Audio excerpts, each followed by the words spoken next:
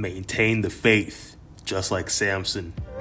Tune in to the episode of this podcast and everything else, fitness, faith, and more. You know, we're jumping straight into today's episode. What does it really mean to maintain the faith? Rather, how do we keep the faith? Even elevate in faith, really coming down to knowing the scripture of faith as it's the substance of things hoped for, the evidence of things not yet seen. Yeah, we know the actual scripture behind it, but what does it really mean in the detail? What my perspective is of it is that we have the ability to see things through, regardless of our situation or circumstance. We have the ability to see things come into fruition, even in today's time frame, even if we don't fully see it yet, when it's supposed to happen in the future. So when God gives you a vision, God gives a man to the vision, and for without the vision, the man perishes. For without vision, the people perish.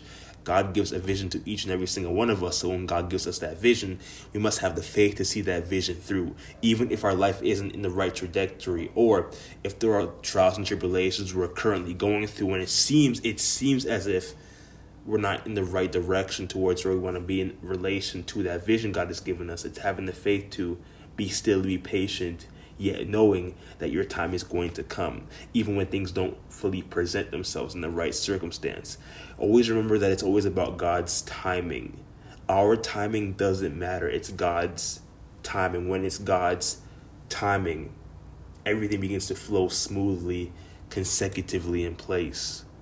I was actually watching a movie today on Tubi about Samson, the story of it, how things really came into play. And it was an interesting movie, really seeing how things came into place and how things really folded. Highly recommend. It gave me more perspective behind the story as to how it actually happened, somewhat in relation to that time as well as in the Bible, but it gave me more of a visual as to what really happened, so I got more clarity, a bit more perspective behind it. Anyways, jumping into the story, Samson was called upon by God to lead his people, to become a leader, to lead them towards the promised land, as well as to fight the Philistines, as well as to mitigate, to overcome slavery, to overcome poverty, to overcome the affairs in which they were dealt with in the village, because the majority of the people in Samson's village were like slaves towards the Philistines. The Philistines would literally come over their village, take away their crops. They would persecute some people at times if they disobeyed the rules, just like they did some men in the Bible, as well as in the video it showed at that time. And this story, why I bring this story up, is a derivative towards Samson's faith. Now, in the beginning, Samson may have known that he had a calling, although he didn't really respond to God's calling immediately. Samson was tested a multitude of times. And there was this one time Samson was tested in his faith. And things got to a point where they ended up going into battle, in the battle with the Philistines. And Samson had to fight several hundred soldiers. It could have been 1,000. But I'm more than sure it was several hundred of soldiers. Several hundred. And then he had to go and take care of the captain who was leading the soldiers, who was the prince, who was the son of the prince of the Philistines at that time. And as bad as things got, Samson was taking down one soldier, one after the other, one after the next, one after the other. Several hundred soldiers of the Philistines were falling down, one after the other. And it got to a point where it could have been at least 2 to 3 dozen of soldiers were on top of Samson. Samson began to call upon the name of the living God. Give me strength. Give me strength to overcome this adversity, to overcome this situation, to overcome this environment that I am currently in. Give me the strength to override it. And with conviction, with undenying faith, Samson was able to rise to the occasion, and he was able to take down the remainder of the Philistine soldiers who were coming in to attack him, as well as the captain who was the son of the prince, who came to try to actually take down Samson. Now keep in mind, the son of the prince was envious, bitter due to the fact that he knew God was with Samson. He knew there was a living God. He knew. And he was envious. He was bitter because Samson had this kind of power that no other man simply had at the time. And the son of the prince wanted him dead. He wanted him gone. He wanted him erased from existence. Following the battle, Samson came out of the battle victorious, though unconscious. Then later began to meet Delilah, if I'm not mistaken, who then began to nurse him back to health. Then Samson returned back to his village. Everything seemed to go smoothly, at least for some time, as the son of the prince was banished temporarily due to his past actions in an attempt to kill Samson. Then later, as he returned, he had Delilah, which I do believe was his wife at the time, or servant. If I'm not really mistaken, I do believe that was his wife, to go to Samson and figure out his weakness. Before Delilah was the wife that was to be married to Samson. And it was this girl who had actually tried to get rid of Samson in the beginning by telling the son of the prince the riddle to that story. And that was the first trial. And Samson had to go in to actually find 30 tunics and bring it back, or else his word, his will would have been broken. Hence, he would have lost his wife. And well, the wife ended up dying as a result of the son of the prince throwing her off a cliff. Now, that was the first test, as well as the second test. Delilah later then found out his weakness, which was Samson's hair, then told the son of the prince about it, and immediately Samson was found to be in shackles.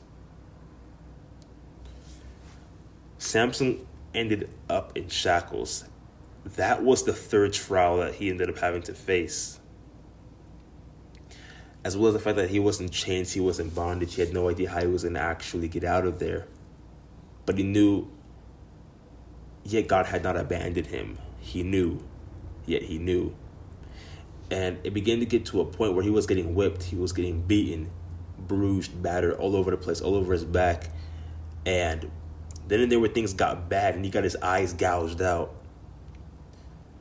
Because he got so weak, Delilah ended up stabbing, not physically, but literally, metaphorically, stabbing him in the back, stabbing Samson in the back, telling the son of the prince about his hair, cutting his hair, making Samson completely vulnerable, therefore making him vulnerable to being captured and then being put in chains.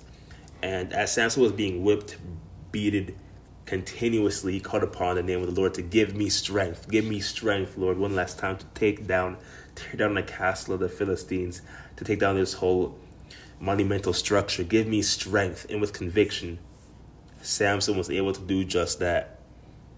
And a few moments later, the whole building, the whole infrastructure came down to a burning collapse. That was the third level of test and trial in his faith. I skipped the second one because my mind was racing from the first to the third. The second came from a point in time as when Samson tried to negotiate peace in his village, and the negotiation didn't really turn out as well as he had expected it to. He then ended up getting caught later in the town hall, and he had no way to escape. To his right, there was several dozens of citizens with pitchforks, with swords. You name the artillery. To the left, you have the soldiers with their archery, right? They got their bows and arrows ready on standby, and there was no way to really get out of there alive. And Samson called upon the name of the living God at the second point in time, give me strength. And he ended up tearing down the big gate that literally closed, literally behind him, that prevented his escape. And he literally pushed down the doors. He called upon the living God to give me strength. And yet again, he was tested. And with conviction, with undenying faith, he called upon the living God, give me strength, Lord. And he got out of that situation alive, yet unconscious again. Delilah came around and managed to bring him back to recovery again. Why do I bring this story up? It's simply because Samson had the faith.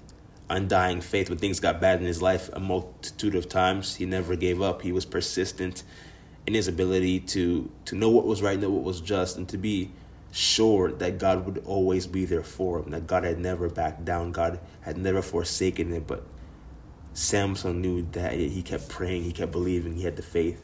Same as how we can really elevate in faith, how we can grow in faith, and how faith is just believing in what is possible, believing in what we see is visible, even though we don't fully see it with our naked eyes, knowing that it has already been placed into full realization, knowing that we don't visually see it or have it yet.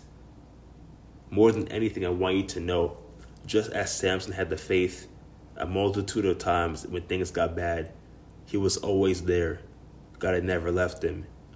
He called upon the name of the living God with power, with conviction, to know God would be there for him. Just how we and our faith must be an equivalence of that, if not greater.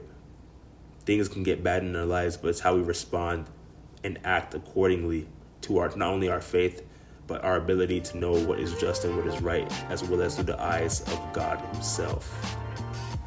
That concludes today's episode of this podcast. Again, the ask is very simple. If you were actually encouraged by this story by Samson, as well as in of itself, I'm more than encourage you to go out there and share with somebody you know, as well as tune into everything else: fitness, faith, and more.